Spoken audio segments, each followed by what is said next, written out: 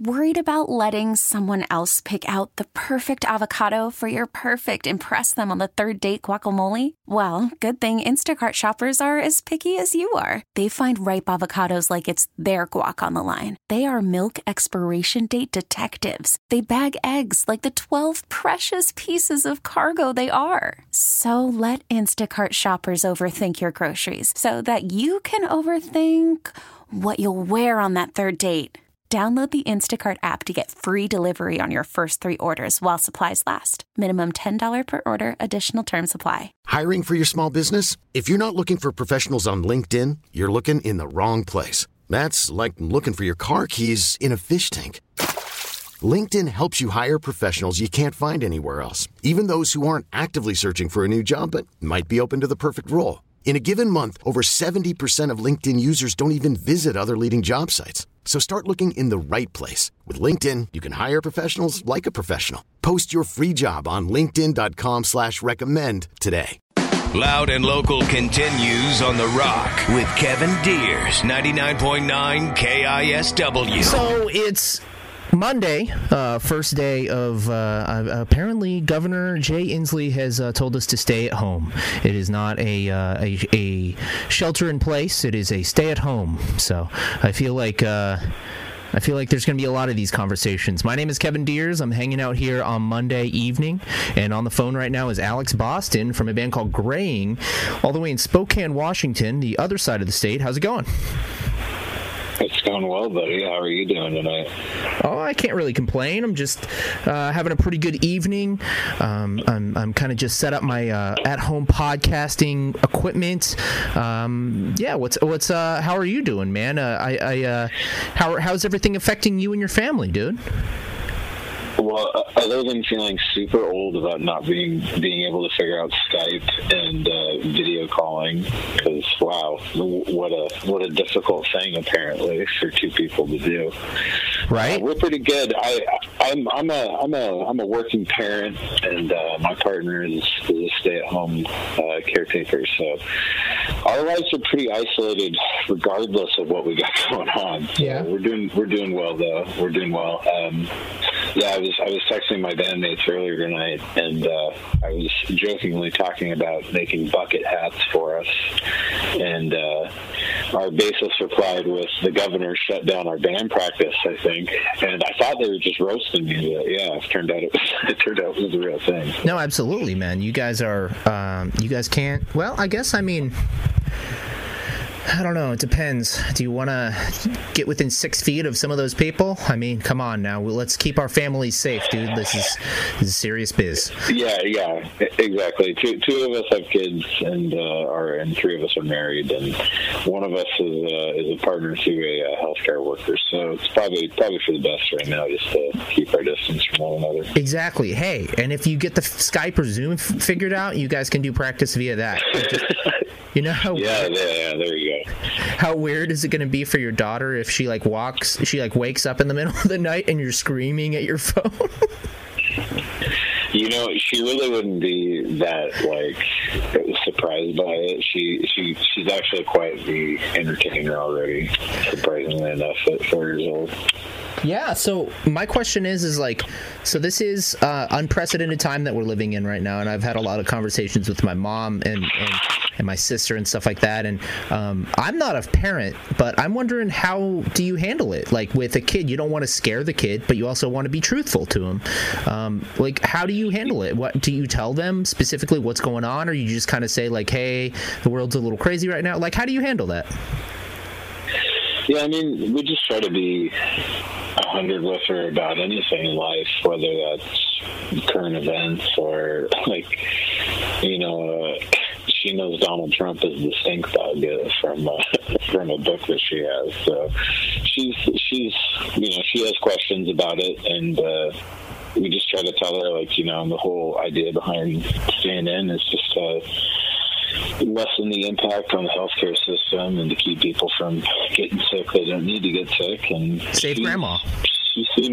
Yeah, exactly. She seems to be handling pretty well, and I think a lot of people, even our age, didn't understand. It's not even about grandma; it's about you. This thing can have health effects on you, whether you get sick, and think that you're going to be fine, it can affect your health long after you recover from it. So. Yeah, absolutely, man. And that's a really good point you have there. And how...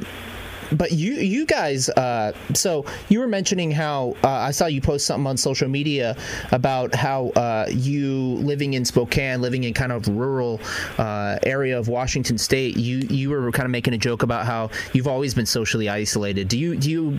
Is there some truth to that? Do you really think that you've? Oh yeah.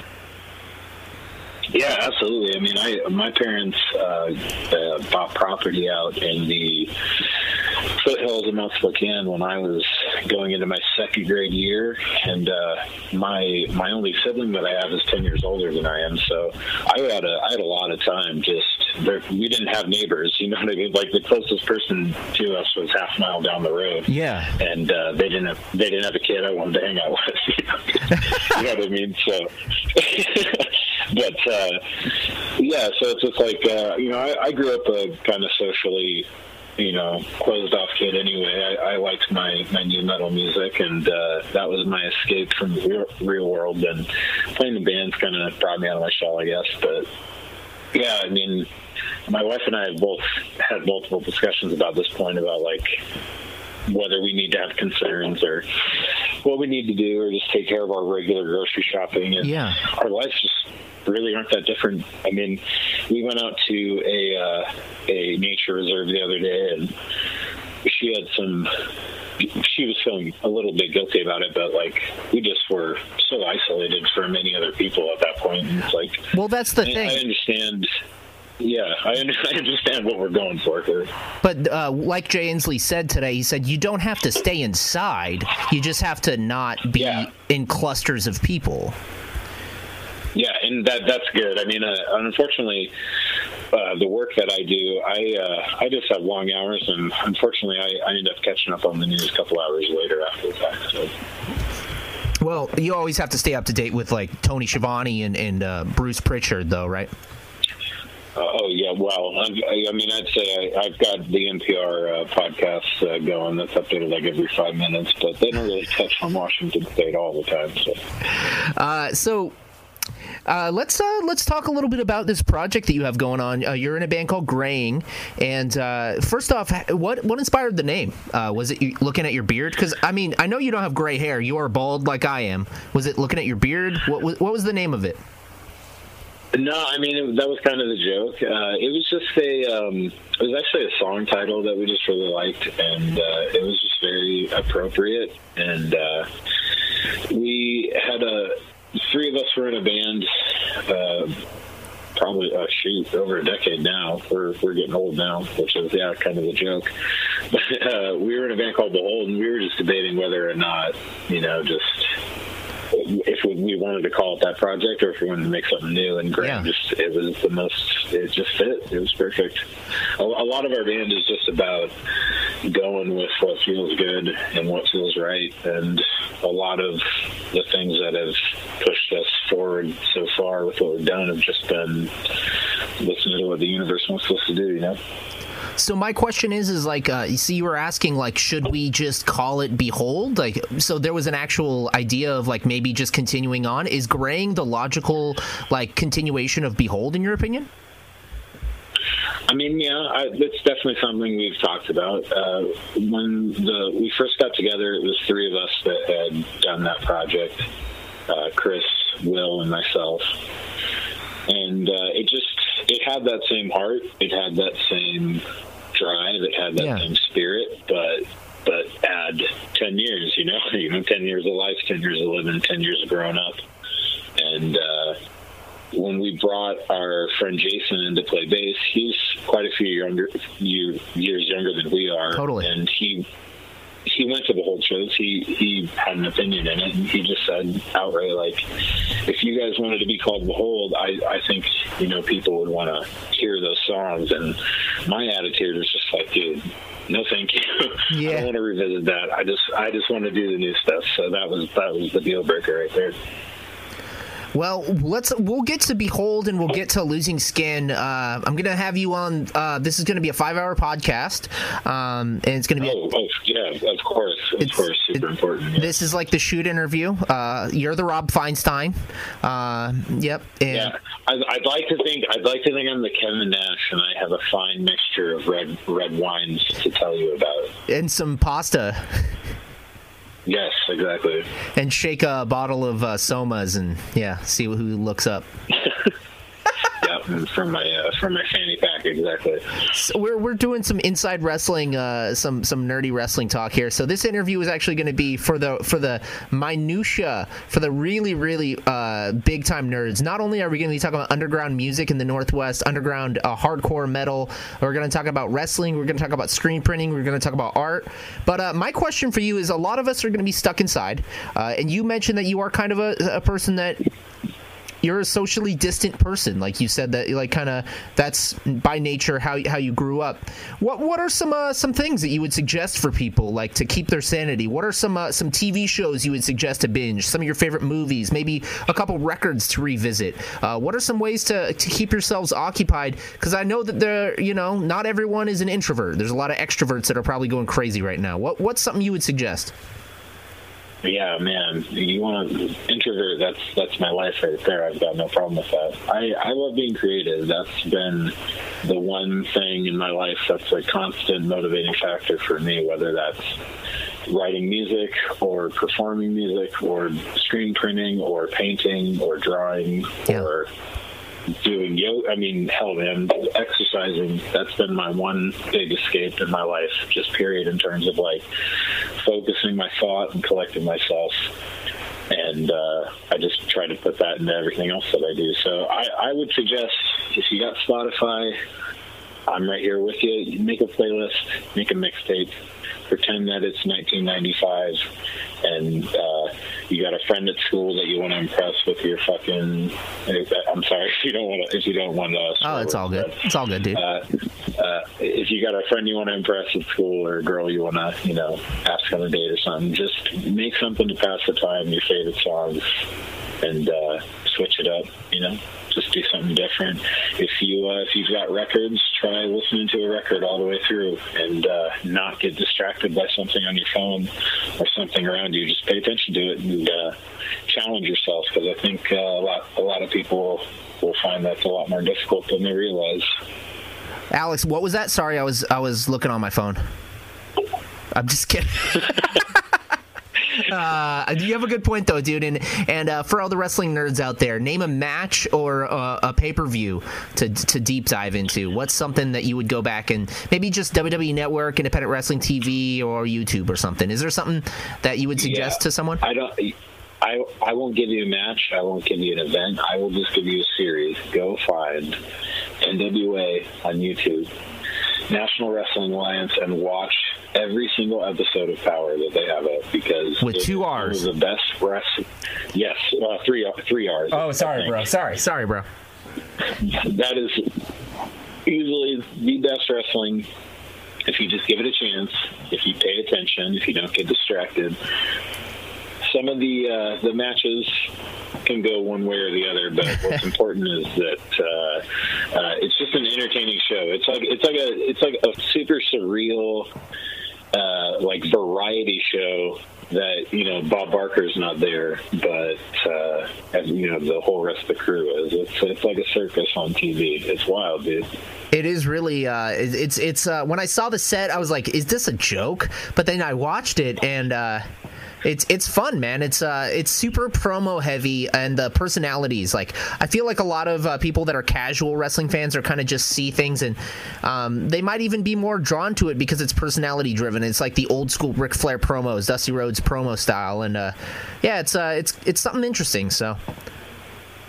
Yeah, I understand everybody's got, their flavor. I like AEW. I still follow WWE, even though I haven't watched it in close to probably a year regularly, man. Like, I'll catch some of the pay-per-views here and there, but it has just not been something that I wanted to give my time to. All right, Alex, I gotta, since, you coughed? Are you okay? I'm good. I'm so good. All right. Super good. All right, just checking in on my friend, dude. I know the cough is a sign. What? So no, I promise my cough is not sickness related. It's a smoker cough. Are you smoking the weed right now? Yeah, Is this a Damian Abraham interview right now? Are you taking a bong rip? Not currently. However, before I did start this, which may or may not have contributed to not being able to figure out Skype. Or Zoom, yes. Or Zoom. Exactly. So, Josephus is your man, and... oh, man, he's great. He's a rock star. My question for you is, how do you feel about WWE continuing on with WrestleMania with like the empty arena, empty performance center? Is it going to be something you'll watch? Are you kind of morbidly perplexed by it? Are you interested in it? Or is it just like unwatchable? Or what's your opinion on it, dude?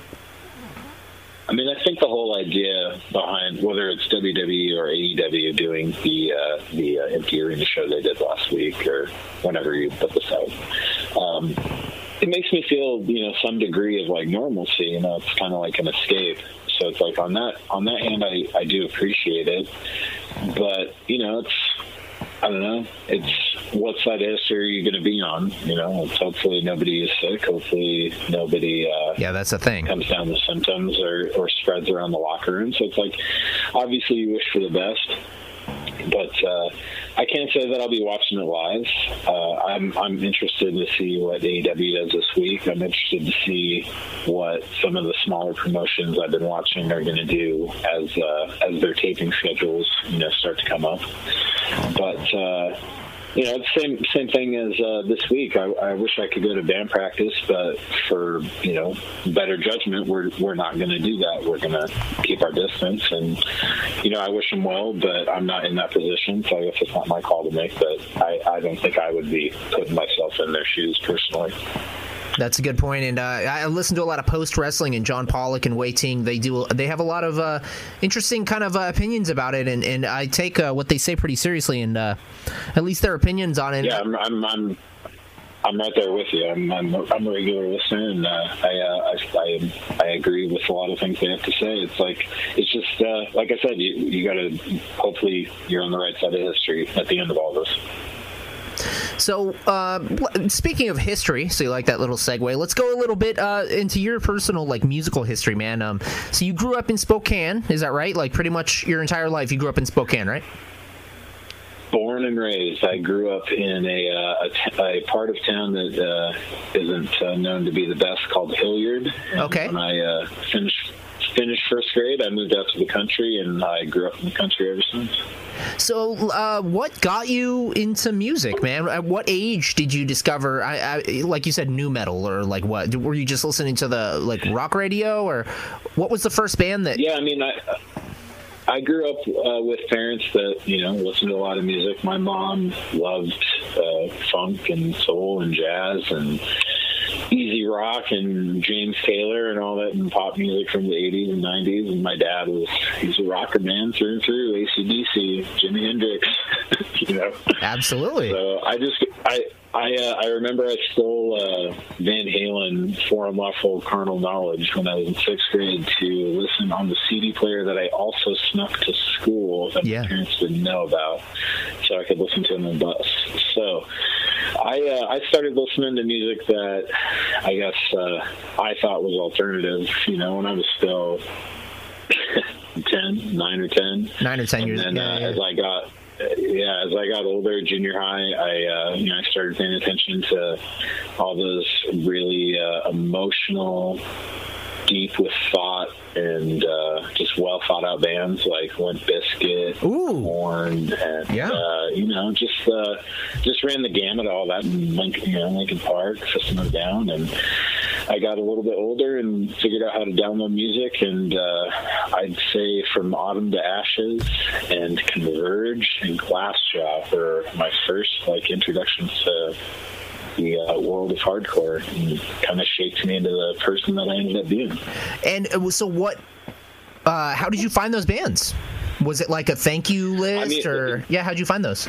Just, I'm sure a lot of kids my age, I was born in 86, so a lot of kids who were in their teens when I was, probably posted on message boards just like me, and went to their favorite band's websites, and you kind of just pick it up through osmosis, or people, telling you to check it out. And my bands were Mudvayne and Slipknot. Those are like my favorite two new metal bands. Boom boom boom boom boom boom boom. Did bury me. I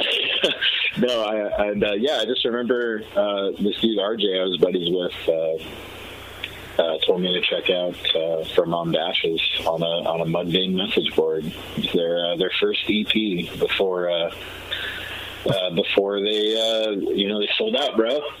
Too Bad You're Beautiful fada. Exactly.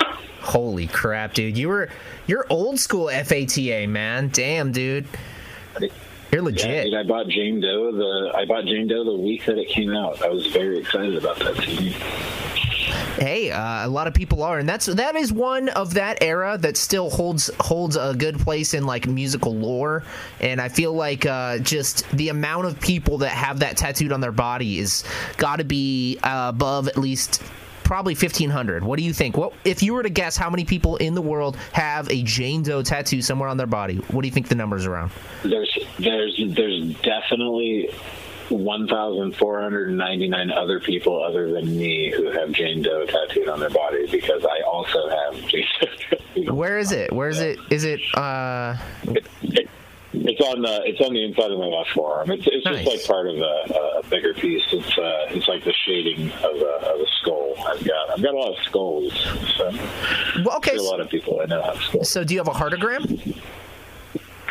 No heartograms. Was never into him. But were you into BAM? I liked CK. Here's the thing. You want to talk about being isolated and living in the country, dude. When I figured out that I could download CKY on Morpheus or whatever the hell, P2P sharing platform, CKY, I watched those on repeat to death. So I definitely took a lot of those dudes, but never got into a lot of music. I did find Jimmy Borger because of BAM, though. I will say that. And yeah, dude. Progenies, still hard. So, Alex, you said you have a Converge Jane Doe tattoo. What other band tattoos do you have? I know you're pretty much covered. You have a lot of tattoos all over your body. You're a freak. You're an alternative lifestyle individual. You have many pain stains. Put on the spot, I can tell you, I've got a Kill Your Idols tattoo. Man, that might be it. Other than the Converge tattoo, I've got a lot of bullshit. I've got a lot of stuff I just think looks cool. Hey. But no, outright band tattoos. I think that's just it. Kill Your Idols. Just a couple. Converge. So what was well, we're skipping around here a lot, but I'm curious. Do you? Okay. Oh my God! You know what? I forgot I'm on my Danzig skull. I got 3. Damn. All right. I'm sorry about that. No, it's all good, dude. We're skipping around here a lot, but I haven't talked to you in a while. You're also not just an interview subject, but you're a good homie of mine. So it's cool to talk to you on the phone here, formal setting. But I gotta ask a couple questions here. Do you recall how we met? I believe so. I think we met at our friend Annie's house. Yeah. For it was like a big show weekend. It was. I think we were just. I think there were like a bunch of bands over to go swimming at the lake, at a river maybe, or a creek, and I think we just were hanging out and we just started talking there. Yeah. So. That may have been the first time we met, but I was wondering if you recalled the first time we made initial contact via the internet. I don't know. Do I? So one day I log on to MySpace and I get a friend request from DSC. And I'm wondering. Oh no! Really? I was wondering if you. I wanted to be known that I had no hand in this. No hand in this. So absolutely no hand in this. Is this off? Oh my God. Okay. Well, DSC was a MySpace hardcore crew. It was. Yes. So Alex Boston of Graying has ties to a gang out of Spokane called DSC. Now disbanded, the roughest crew of them all. What was DSC? Whoa! Who ever said disbanded? Number one. Oh, you guys are still holding it down. All those dudes, even the ones that maybe I haven't talked to in a number of years, they're still good guys. They're, it's just a group of friends. You know how dumb teenagers are. Oh, absolutely. I just thought it was funny to bring that up. All right, or young 20-somethings. It's all good. It's all good. I lived at a house called the Bro Chateau, so I have no room to. Funny. Oh, dude, man, I heard about that place. Yeah, well. What was the first album you ever purchased on your own? Like CD, tape, cassette, album? What was the first time? And I'm assuming it's probably at like Sam Goody or somewhere at the mall or Fred Meyer or something.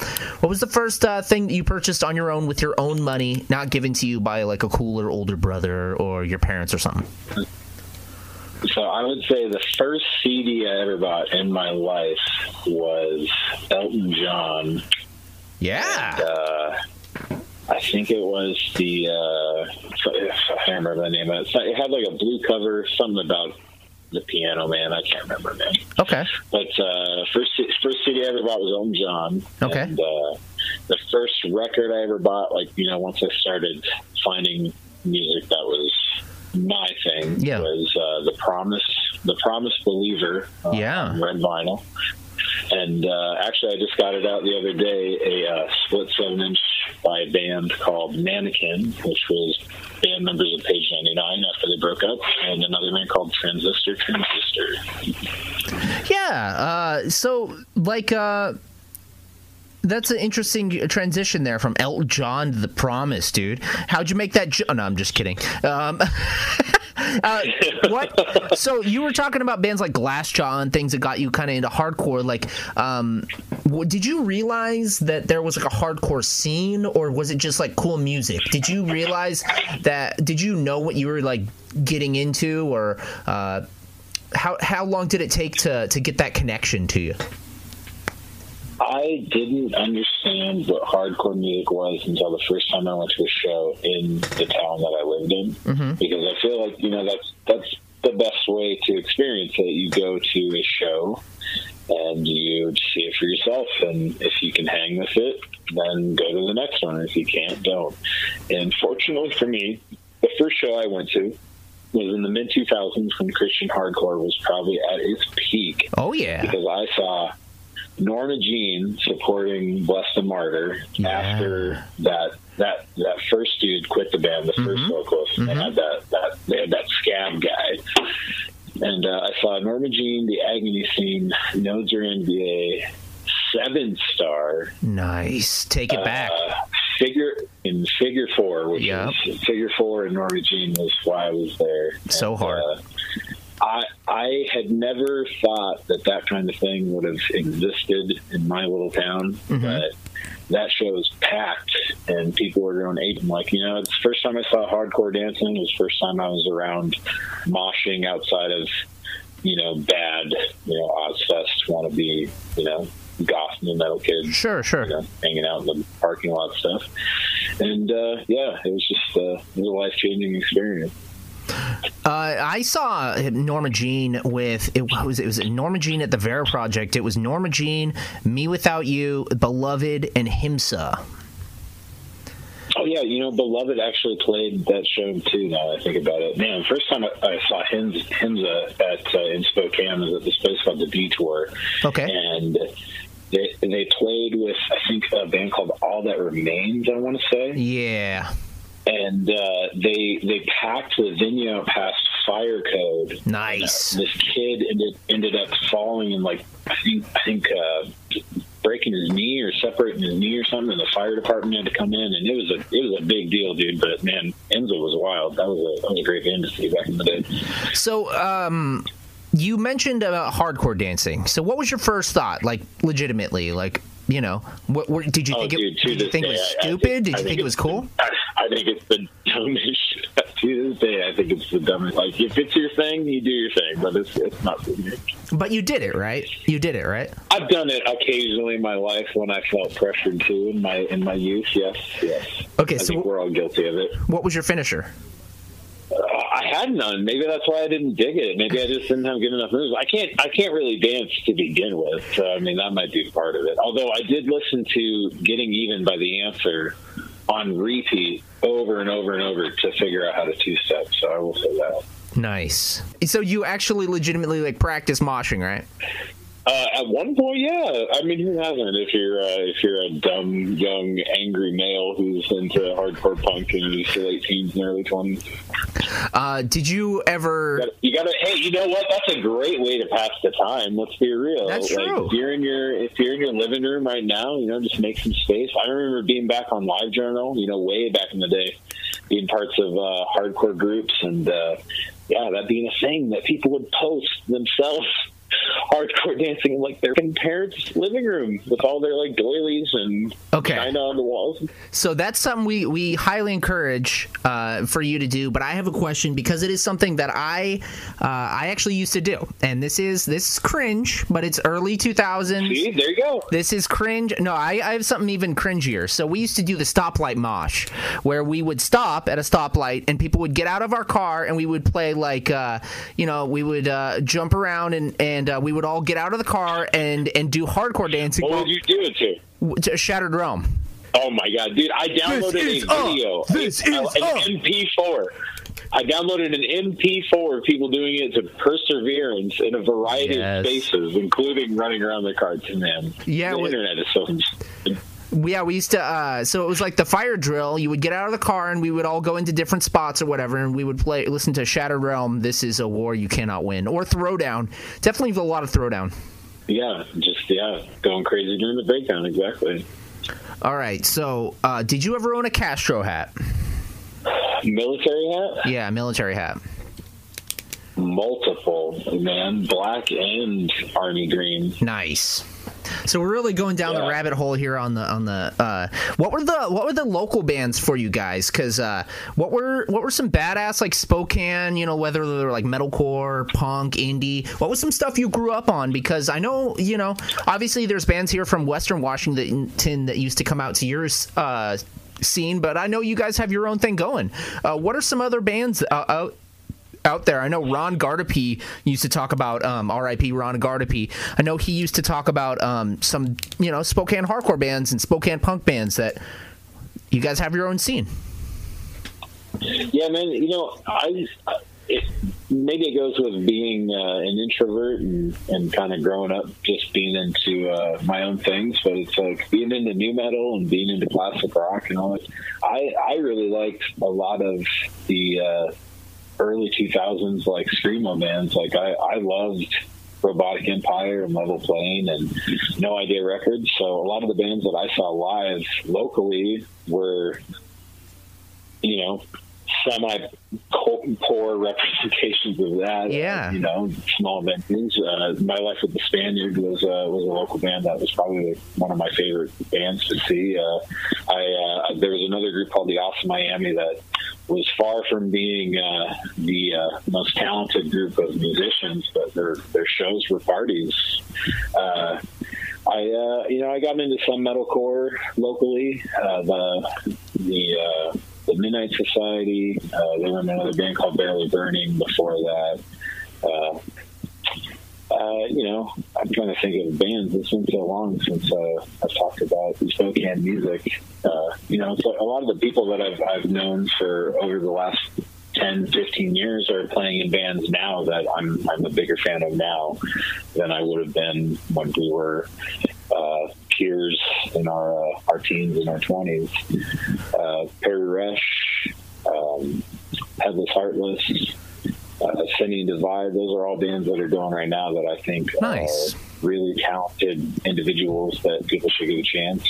And as far as old hardcore bands in town, it's they're kind of few and far between. A lot of the stuff that my friends and I did, I felt like a lot of other bands weren't doing. So a lot of like hardcore punk bands I picked up from Seattle and Portland scenes, and just tried to get them to come to town. Spokane had a band called Cause back in the 90s that was a pretty sick like hardcore punk band, but it's just kind of wasn't my scene, and it was before my time, unfortunately. So you guys, you touched on something interesting there, and you tried to get bands to come out to your part of Washington, to Spokane. You booked a lot of shows, and I know Ian from Metal Shop, if you're listening, he was in a band called Vanguard, and you booked some Vanguard shows. What gave you kind of the itch to just start booking shows? Because that's an interesting thing about hardcore and punk and even some metal, is that the kids can book it themselves. You don't have to be a booking agent on the professional level. Yeah. I mean, it started with, honestly, the first show I ever booked was an accident. My buddy who was playing in the band that I was in was booking the shows that we were doing, and we didn't have a falling out, but he was no longer playing an instrument in the band, so he wasn't taking care of the show. And I'm a little bit of a control freak, I think, in terms of the things that I put my time and effort into. Like I want to be professional. I want it to be worth my time. I want it to be worth everybody else's time to invest into it. So I kind of just picked up the show. I picked up advertising it, and I just took care of the door, and it went from there. I just started asking bands that I wanted to see, just period. If I could ask American Nightmare and Converge to play in my town in 2005, believe me, I would have, but I just didn't. I made do with what I had. Yeah. So Vanguard. I love Vanguard. Was awesome. They were a great band to have in Spokane. The Helm and Owen Hart and all those bands that all those guys have done from day one. Brian Skiffington, Jay, Tim, all those dudes. Jeffrey. Yep. Jeffrey, all those dudes. I love booking all those bands over the years, and I just use it as an excuse more than anything, is to like play with bands that I felt that were like-minded to what I was doing with my band, which is kind of what we're doing now. It's no different anymore. I just want to play shows with people that I want to give my time to. How if someone's listening right now and they want to do that too, and they want to book a show, like what's some advice you would give them? Well, be willing to just spend money, because unfortunately that's just a reality. Yeah. If you want to ask a band to play your town, you got to make it worth their while. Otherwise, they're not going to come back to your town, and they're going to tell all their friends not to come to your town because you didn't hook them up, you didn't take care of them. So. Yeah. I would say if you want to book a band, see if you can get one band. Find a venue before you do that, and if it's a bar, try to keep it to no more than 3 bands on that bill, because people have jobs and life, and they don't want to go to a fest every night of the week. Absolutely. I like 2, 3, 4 band shows. Occasionally I'll If we could get away with 2 band bills more regularly, I would love to do that. But I feel like people prefer to have 3. How about just 1? An evening with Alex Boston and Graying. Oh my God, I'd be terrified that I would bore everybody, to be totally honest. 2 sets, an acoustic and then a spoken word / Q&A. The acoustic stained break mid set, yeah. I'm feeling those lighters. Yes, you can be my friend Durst. Oh, that's a turn on, man. Okay, so let's talk a little bit here about like the first band you were in. So was the first band you were in Behold, or were you in projects before that, dude? Oh my God! So the first band I was in was called Go for Broke. Oh yeah, I remember Go for Broke, and then Suck a Punch. I would be remiss to say that it was not called Suck a Punch first. We did. It's the dumb, bad 3-chord progression hardcore riffs, and just get your feet wet, figure out what you're doing. I was talking to my wife about it the other day, and the first time I ever yelled in front of people, my knees just started shaking so crazy. It was so hard to stand up, and now it's just like, let's just get this over with. I want to go home and hang out with my kids. So, when your friends were picking up instruments and wanted to play music, did you ever think like, I'm going to be a guitarist, I'm going to be a drummer, or did you always say like, this is what I have to offer, I can sing? Like, what made you decide like you're going to just do the singing thing? Because that's what you've done for all the bands that you've been in. I never really decided. I mean, I know that I always paid attention to vocalists and frontmen, but I also paid a lot of attention to guitar players and bass players. When I was a kid, I thought I would learn how to play guitar, and I would just be this shredmaster. Yeah. Like my mom raised me listening to Stevie Ray Vaughan, so it's just like I thought, I'm just gonna race City, Zakk Wylde, like I'll be this guitar god. But I never learned how to play an instrument. It's kind of hard to do that. So no, first time I was ever at a band practice, I was just hanging out with my buddies, and they were taking a break, and somebody told me to try yelling into the microphone. I did it. Just went from there. Nice, dude. And that's how Suck-a-Punch started. That's how Suck-a-Punch started, yeah. Amazing. And then, so after Go For Broke ends, you play in a band called Behold, and you guys were certainly a lot more like, melodic and dark and brooding, and more of the, like, I don't know, if I remember, I haven't listened to them in quite a while, but it reminded me kind of like Coliseum meets... were you guys D-Beat at all? I mean, it was definitely just the style for the time, that kind of dark, hardcore style. Like Cursed-ish, yeah. Yeah.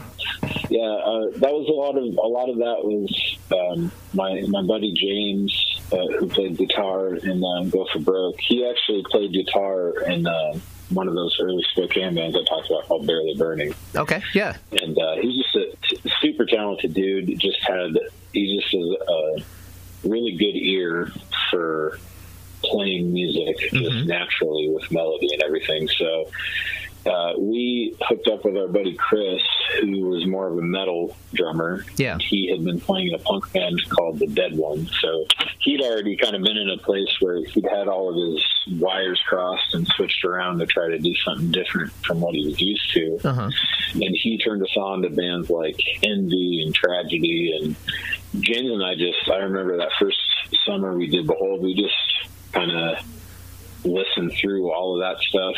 Yesu and Pelican were just kind of starting to take off at that time. And yeah. We were never, I would say, talented enough musicians to do that level of songwriting, but we did what we could and made do with what we had. And it's interesting because at this point now you're a total stoner, but it seems like you were playing kind of like stoner music, but at the time you guys were all straight edge. Yeah, I mean, Chris wasn't straight edge, but the other three people that were in the band were. I didn't break edge till almost in my 30s. So it was just a lot of repressed emotions from young men. That's a tale of oldest time, unfortunately. So you get it out the ways that you can, instead of having unhealthy coping mechanisms, I suppose. Fair enough, man. So, Behold, you guys are a band for, 5-6 years? You guys do a little bit of touring, and you put out some records. Did you guys ever put an official, album out? I feel like you guys put out a bunch of demos, right? And EPs? Yeah, we were a band for 3 years. Oh, okay. I think we only did. We tried to do a couple West Coast, but had problems. So it's not like we did anything ever too crazy. And it's like I'm really proud of that time now that I can look back on it. But it's like I didn't really necessarily feel like it was a huge deal. And it's kind of cool now to have I'll meet people once in a while and have them talk about it as being like something as us being a local band for them being a young kid. So it's definitely a cool thing to like kind of reflect back on. But it was only 3 years, so it's kind of cool to see the impact that it's kind of had on our local music community, I'd say. But no, we never had anything official. We had some label interest, but we just unfortunately kind of fell apart when we needed to be following up on that. So from there, so when you guys broke up, did you take a break from music, or was it just straight into Losing Skin from that point? Because, it seems like you kind of always stayed busy with music, at least, in my opinion, maybe just from the outside. A little bit. I started playing in a band that had already been active called Whale. I did a release with them, and I met the guitar player Chase from that band, who we ended up starting Losing Skin together. And that was, that was like, hey man, you know what's really cool? Integrity. Let's just be integrity. Let's start a band that is integrity. So that was just how that happened. It was at the end of The Hold when we started playing together. Yeah. So it was that same year, 2009, that The Hold broke up, that we started Losing Skin. And then Losing Skin is it's a beast that will. It's not dead. Really? We're not done. We're just not together. We're not around each other at the moment. So. Oh, wow. I didn't know that. Maybe I should bust out my Losing Skin hoodie and my Losing Skin hat and do a little moshing. You guys were... never say never, right? You guys played some Slayer covers at Rainfest. I do remember that. You guys did a Life of Agony cover. I think you guys have played Integrity covers. What's one band with Losing Skin that you think, if you were to resurrect the band, you think you guys could pull off? I want to do Susie Sue, dude. Like, that was the end of the band. That was what I was pushing for. I know the song. As long as those guys are willing to put up with my harebrained ideas as the not traditional metal guy of the group, then I think they can do some pretty good stuff. So Losing Skin, you guys do a little bit of touring and actually a fair amount, more than Behold. You guys go down to the West Coast a lot, and was it just kind of like you guys like left?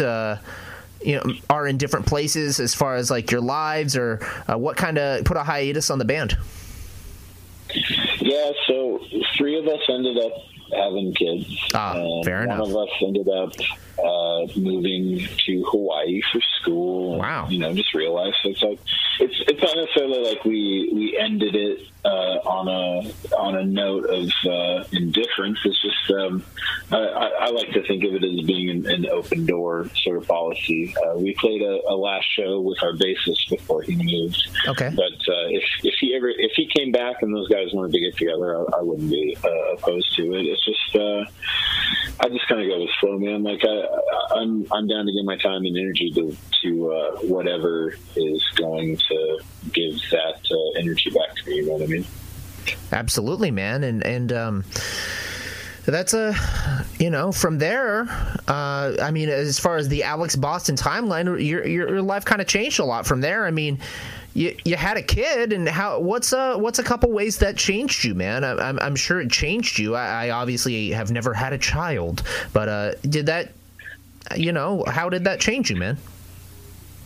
I'd say having a kid has been the best thing that has happened to me in my life. It's the thing that has awakened me to the person that I truly, strive to be. So I liked playing music. Losing Skin just came to a point where it just wasn't very fun to devote my time to it when the payoff was hanging out with my friends and drinking beer and partying or hanging out, and it's just like that's just not what I want out of music. So when my daughter came into my life, it was just I like creating things. I like bringing things into existence. I like being able to hold something in my hand that I physically made. So to have like a human being that is you physically made it, receptive to like my thoughts and ideas and the things I have to say and have questions for me. It's just like it is the ultimate sacrifice of time and patience, but it's also like the most rewarding thing I think that I've accomplished in my life. What's something she's into? Does she like the crazy music you and your mom, you and her mom, your wife, that you guys play, or you guys play pretty chill music around her? Oh, she loves everything. Right now, we're a Spotify family, so they'll tell you, they'll give you little briefs or whatever on certain things. But she clocked in on my wife's Spotify account as being in the top 2% of baby metal fans. Ooh, I met them. Oh yeah, dude, they are awesome. She loves them. Yeah, dude, she needs to watch. She loves baby metal. Oh, go ahead. Agretsuko. Have you heard of it? Oh, yeah. Jackie loves it. We've watched it. Okay. She loves baby metal. She's been on an Aqua kick lately, but just that. Shout out John Pollock. Album with Bart. Yes, exactly. But yeah, no, she's really loved telling me this week that Papa's music is boring. So, Poppy? No, Papa's music is boring. Oh, okay. She's been telling me. So. Has she? No, Poppy. I tried showing her, but it's a little more adult than baby metal is, unfortunately. Poppy is like advanced baby metal, dude. Yeah, dude. If it wasn't for the lyric content, I'd probably be playing it a little more. Although she straight up was just like, "This is boring. I want baby metal." Like, fair enough. I mean, she's 4. She's articulate enough to tell me what she wants. So. Yeah. She knows what she likes, dude. No, she likes Papa's band. She likes Dad's band. It's cool. Nice, dude. So she likes graying. So that's dope, dude. Should get her in the pit. So from kind of like, dad life, was there any reservation of like, because I'm assuming once you have a kid, you're more like aware of how much time you're spending like away from your kid, right? Like, did you ever think like, man, I don't know if I can do another project and put things, your time into another band, or were you just like, you needed that release? I'm kind of putting words into your mouth, but I'm just kind of assuming that. No. Absolutely. We had our daughter, and we weren't active with Losing Skin. We had, unfortunately, if you're a band for a prolonged period of time, you lose and gain a lot of members, and that is just a really hard hurdle to want to get over again and again. So by the time we had our daughter, Losing Skin had kind of slowed down, and I was just straight up with those guys like, we were trying to get pregnant at the time. It wasn't an accident or anything. So I was just outright like, hey, this is where my life is going, so I don't know if I'm going to have time to do this, but if you guys are down to do it, I'll give you my time when I've got it available. And those other guys went and did their own things and lived their own lives. And I just found myself not really having any interest in playing music. I started drawing a lot. I started doing dumb Post-it note drawings of wrestlers and trying to post those, once a day as often as I could. And I just tried to put my energy into something that like could be my own. I never learned how to play an instrument, and I would be the last person to consider myself a musician, because I love playing music and I love being creative, but I can't write a song to save my life. So I just when we decided to start playing music with Graying, it was on the condition of like, I'm not a small business owner, but I'm part of a family business. So I make my own schedule. I'm my own boss. So it's like that takes up a lot of my life, period. Yeah. And that takes a lot of my time away from my family. So playing music kind of gets lost to the wayside as, life moves on and the older I get. And the reason we started kind of doing stuff with Graying is because of familiarity. Chris and I are friends, and he played drums in Behold. He played drums in the later years of Losing Skin, and we started playing drums in Graying because we wanted to do a project together. Yeah, and we just got together with our friend Will, and it was in my basement, and then it was in our friend's base or in our bassist basement. Then it was in my garage. It's a band of convenience, and it's definitely taken a few years to get going, and it's taken a few years to I guess rekindle my my fire for music for sure. But it's a good balance right now. So I got to note. I've kind of noticed that it's a little bit. I mean, it's still technically like hardcore metal music. It's very aggressive, but it's a little bit more rockin', like maybe some alternative rock influence there. Is that right? Yeah, I mean that's what I would love to hear from people that hear. So I have always had a hard time describing the music I play, so I appreciate you doing it for me. But yeah, like I said, I grew up listening to AC/DC was my dad's like number one favorite band, and much like the Misfits, they have not aged well lyrically.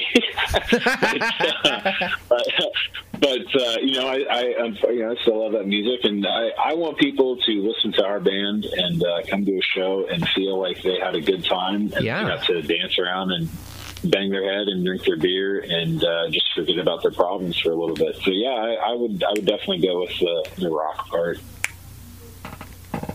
That's awesome, man. It's cool to see that you're doing music on your own terms. You're doing art on your own terms, and let's talk a little bit about wrestling, because I know that's maybe you don't watch WWE as much lately, but how did you become a fan of wrestling? Like, what was the first memory of watching wrestling? Was it with your dad on your dad's lap or something, or Attitude Era? When was the first time you got into the sport of kings?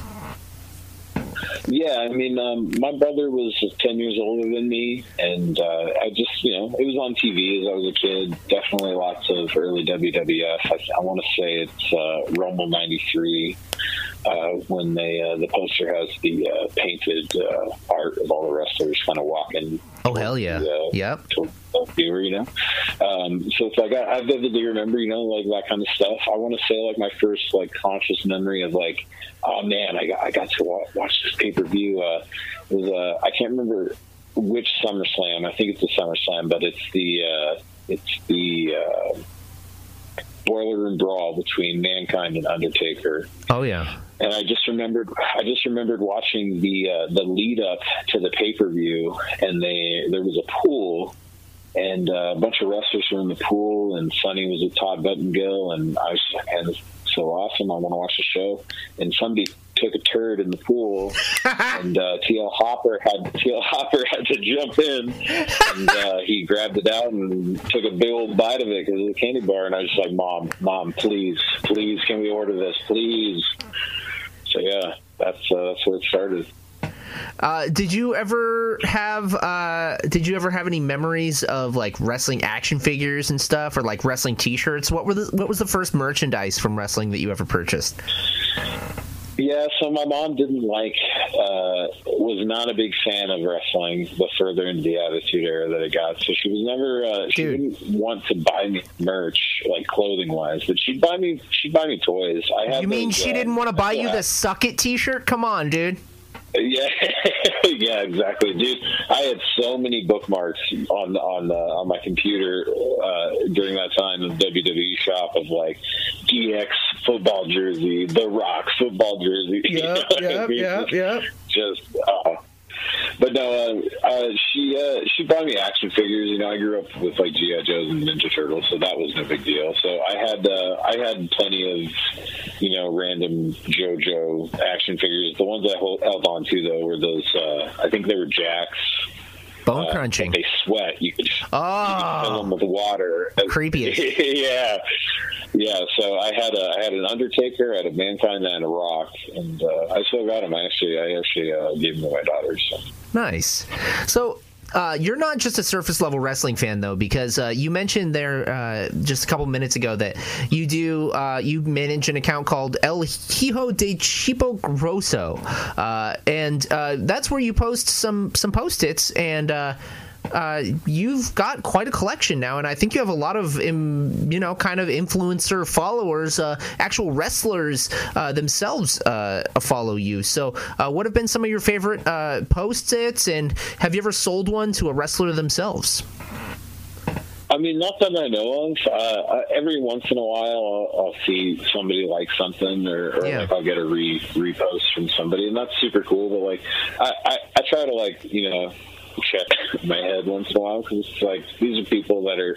I see a lot of parallels between independent music and independent wrestling. So it's like I appreciate the sport and everything, but it's like I don't want to get a big head about it. But I love drawing dumb, weird, and wrestlers are great at making dumb faces and just being characters. So it's like it's a good pairing. I think all my favorites are masked wrestlers personally. Oh yeah, a lot of luchadors, a lot of Japanese wrestlers, Jushin Thunder Liger, Pentagon Jr. Like those have been my favorite. I've sold a couple of Post-its to just like friends or like people on Etsy. The only one that I can say is like kind of weird is I had a dude who was he was like a higher up at 3M, which is the company that produces Post-its. Oh yeah, and he bought my original Gold Nakano one that I did. Unfortunately, I kind of wish I hadn't sold it, because that was like one of my favorite ones that I did. But yeah, that was probably one of the cooler ones. And then I don't know, I don't want to name drop or anything, but I did sell some stuff to Chris Hero a while ago. Whoa!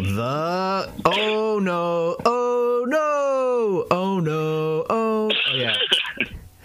The Chris Hero, man. That's awesome, dude. So people can follow you on Instagram for that, and what got you deeper into like the nerd wrestling hole of it, and you know, because you know, you just name dropped some wrestlers like Pentagon and Jushin Thunder Liger and Bull Nakano. If people are just casual like Attitude Era fans or something like that, they might not know those names. But like, what got you deeper into the rabbit hole that is like indie and international wrestling? Was there a certain moment that got you into it?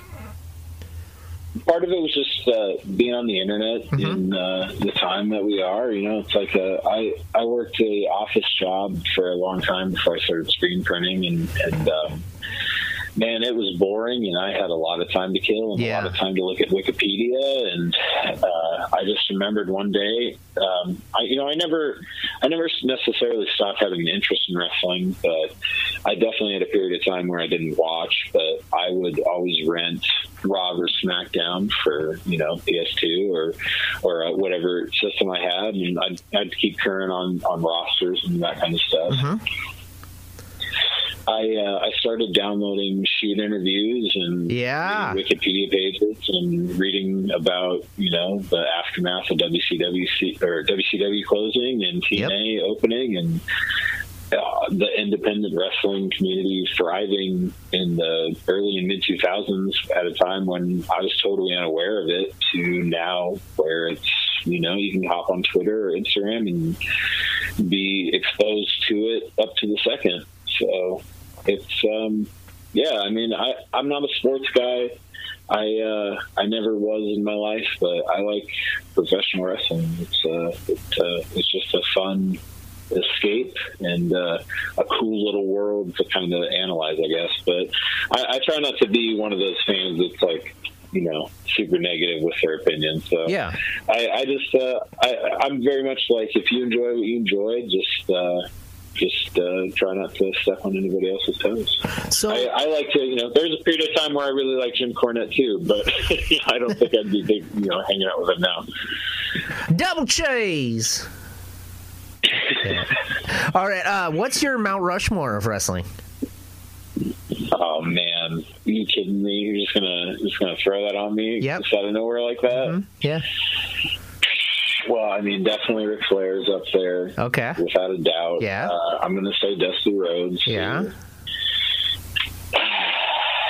I don't know. It's like I think wrestling is really cyclical, and depending on your interest level and when you grew up or when you want to pay attention to it, it's kind of like Josephus. You know, I mean, I wouldn't. Hey, man, I love me some Josephus. I appreciate the work the man puts in, but I wouldn't be putting him on a Mount Rushmore. No. Richie Steamboat. No. Richie Steamboat. Yeah. No. Wes Briscoe. No, I don't think so. No, man, I wouldn't go that old. I'd say Flair. I'd say Dusty. I'd say. I mean, you got to say Austin, right? Yeah, hell yeah! Give me a hell yeah! Did you see that awkward segment with with Byron Saxton? Dude, I watched the first SmackDown. I watched a couple of segments on YouTube. I watched that Gulak and Daniel Bryan segment, or maybe Daniel Bryan was wrestling somebody else. But no, I haven't watched any of it. It looks kind of awkward. It looks awkward. I don't want to watch it. It's Eric Andre show. I already don't. Dude, I already don't want to watch 3 hours of Raw. I don't want to watch a weird 3 hours of Raw. Like, get ready. AEW, I was already interested in. I was already watching, and I'm not saying one is better than the other, but it's like that was what was catching my interest, and at least they put the other performers out there. And like I said, hopefully nobody gets sick. Hopefully nothing gets in those locker rooms. But damn, that was a much better show in my opinion. Get ready for 7 hours of it with WrestleMania. How are they going to do that? It's over 2 nights, bro, and Gronk's going to be the person. He's going to be the host. But how are they going to produce 7 hours of television, man? How are they? I don't even. Hey, for real, I canceled my WWE subscription months ago. Like I'm just saying, like it's not like this. It's not like been this sudden thing. It has been a slow decline of interest, and I'm just like, I got to cut the cord. I'm over this. You're over it. Okay, well, unless you want to give me your login, I'm not going to turn that down. Maybe I'll give you my login. We'll see. We got to trade some stuff. Give me your. Dude, I want to send you a care package. I've been meaning to hit you up about it. Ooh, what do you got for me? Hey, I got plenty of old bandy to get rid of. Come on. Yeah. I got bootlegs galore, right? So that's something that we can't talk about, right? Bootlegs? Yeah. So, I mean, we can talk about it to a degree. So there's an underground world of prohibition-like traders of unlicensed merchandise known as bootlegs, and you've been known to dabble in some bootleggery. I would say 90% of my wardrobe in my closet right now is made of T-shirts that I made myself of bands that I have not been in. Yes. So what made you decide, like, hey, dude, screw it. I'm just gonna, because you're good at Photoshop, you like bands, and a lot of bands don't make T-shirts that really either fit you right, or they just don't make cool designs anymore or something, right? So was that? It's usually it's usually just the sheer fact of like not existing more often not for me.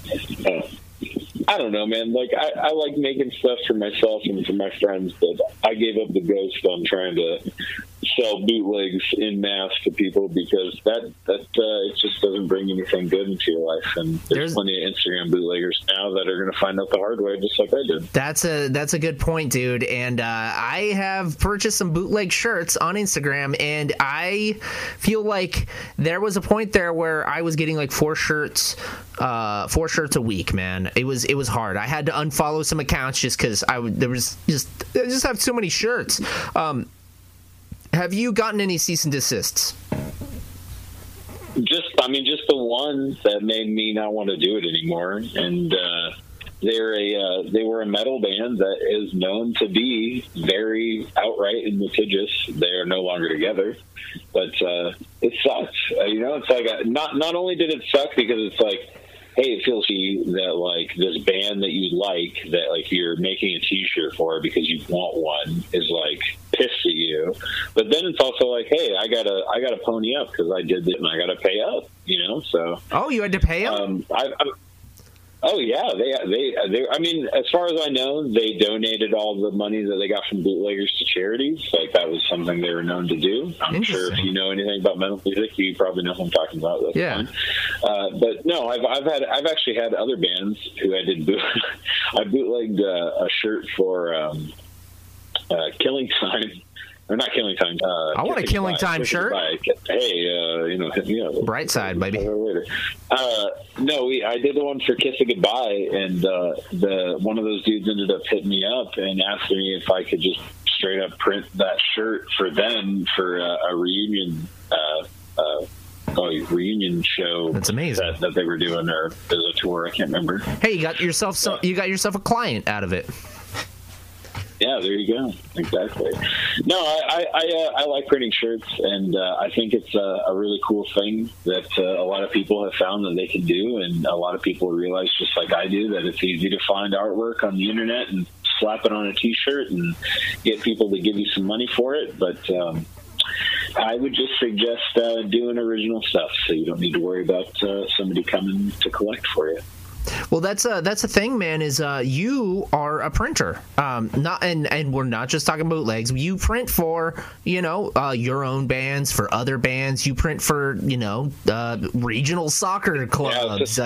You're a screen printer. My clients are more professional, usually more often than not. Music is not really what I touch anymore in terms of my daily life. So I follow you on Instagram. Sometimes you're just like, you are in a sea of T-shirts. It just looks like it's a very, very, very busy job. But what got you into screen printing, man? And how long have you been doing it? Well, funny enough, it was being in bands that got me into screen printing. I was doing Behold, and my mom has a full service design and ad agency. Yeah, and she brought me on when I was just fresh out of high school, and I learned how to design and do websites, and she does media buying and radio ads and all sorts of junk. And just one day I made an offhand comment about we were doing T-shirt designs all the time for events and everything, and I just made an offhand comment about having a one-screen setup, just building a DIY setup and doing a one-screen setup for my own band stuff. And she took that as initiative. It was investing in a 4-color press. Yeah. And, it just went from there. Now we've got 2 presses and a direct-to-garment printer, and we're looking to move into a new setup. And yeah, I mean, it's I love it. It's you got to find what you like doing in life, and I like being a designer and a printer and bringing things into reality that people want manufactured for them. That's awesome, man. What are you working on right now? I'm sure it's just like some local companies or some local events, or is there? Yeah, I mean, unfortunately, real life has kind of affected us all. I mean, I don't know what your work life has been like, but we just were in the middle of a pretty good season for a wrestling. Youth wrestling tournament that we usually do. And yeah, you can't be doing that with COVID. Yeah, exactly. Unfortunately, they had to call the rest of their season off, but it's like, I got to print, I think, 18 teams worth of apparel for little kids, and man, that's fun. I love seeing like a youth extra small T-shirt with a print on it, because it's just like, I like to think of like how stoked that kid's going to be to get his wrestling T-shirt. So at least he got that out of his wrestling season. Absolutely, man, and that's cool, man. That's it's cool that you're doing music again. You're in daily, you're doing something creative, and obviously it's like a production job, so it's a lot of the same thing over and over and over again, but at least there's a creative element to it, and you get to see like an actual tangible product that you make, so that's awesome. Yeah, I mean, it's a really rewarding thing to just have a start to finish production, whether it be making a T-shirt or a button or a sticker or whatever. It's like just today I packed orders for Etsy stores that we manage, and I had to direct to garment print a T-shirt, and then was packing it up with all the accoutrement and sending it off this afternoon. It's like it just puts my mind at ease. It's a nice thing to do. Absolutely. It also keeps you, active and keeps you, busy and stuff. I know I in my job I do shipping and receiving, and it's just my day job, but it's with a lot of craziness going on right now, it helps me to keep me busy. Obviously, it's going to be a little bit that's why I'm podcasting, to be honest. Like I'm the Metal Shop and Loud and Local are on hiatus right now because we really actually can't go into the radio station. Everything's on lockdown. So I told myself, like, I'm going to set up a podcast studio in my room, and I'm just going to talk to my friends and talk to musicians and talk to people that have a lot of time on their hands too, and keep myself busy and keep my mind occupied. I think that's good. It's trying to have some semblance of normalcy when the world does not want to be normal, So, what are your opinions about what's going on right now? Like, I mean, what are our opinions worth, anyways, about that? Like, what are some things you've noticed about your community? Is there any positives that you can see as kind of unfortunate silver linings? Do you think that there's going to be anything positive coming from this, or is it too early to see that for you? I mean, I'd like to think that there's always something positive that's going to come out of anything. A lot of the reason I got into hardcore and punk when I was growing up is because I'm from a part of Washington that is not of my political or personal, moral views and opinions in life. So, yeah. Eastern Washington can be very conservative and can be very, outright with their flawed opinions when it comes to my viewpoint. So I think that this is a period of time where I would like to think, that a lot of people are maybe taking a second to reflect and appreciate things that they have in their life. And maybe, check in with family members so that they don't make regular time for anymore. But I also want have I been personally affected by any of the world at large right now? No, but I care about my family. I care about my mom. I care about my dad. I'm in my 30s. My parents are not evergreen. My parents are getting older and older every year, and they are more susceptible and more affected by this. So if I can do my part to prevent them being affected, or even my grandma, my daughter's great grandma, from being affected, or my coworkers, their family, I think it's best to be responsible, and I think it's best to just take it easy. And if you're in a place where you can be safe with your family, then just enjoy that for as much as you can. And hopefully you've got toilet paper and some food to eat, But not too much toilet paper or not too much food to eat, because... No, I didn't mean genuinely. I hope you have toilet paper. Exactly. Ian, he got a bidet. Dude, I was just telling Jackie about that. Like, we wanted to do it. The whole thing, the whole talk before all this nonsense happened was, we're going to get our tax return. We're going to get a bidet. It's going to be great. Well, we'll see, right? Yeah. Well, that's being stocked literally anywhere before you can buy one. Exactly. There. I don't know, man. Last question before we go into a graying song. Is it bong? Is it blunt? Is it joint? Is it pipe? What's your method of inhalation? Prefer bong all the way, preferably with a very large bowl. But I'll go pipe. I'll go pipe after that. Man, joints and blunts are hard for me. That's a lot to smoke all at one time for me personally. So.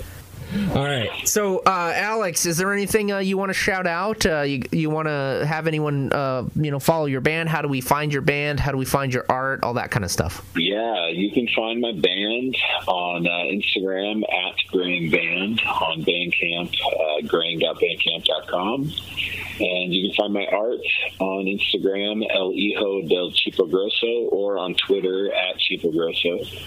And if you want to Google any of the other bands I've looked at, I've shouted out, or I've said my other bands, Behold, Losing Skin, you can find all that stuff.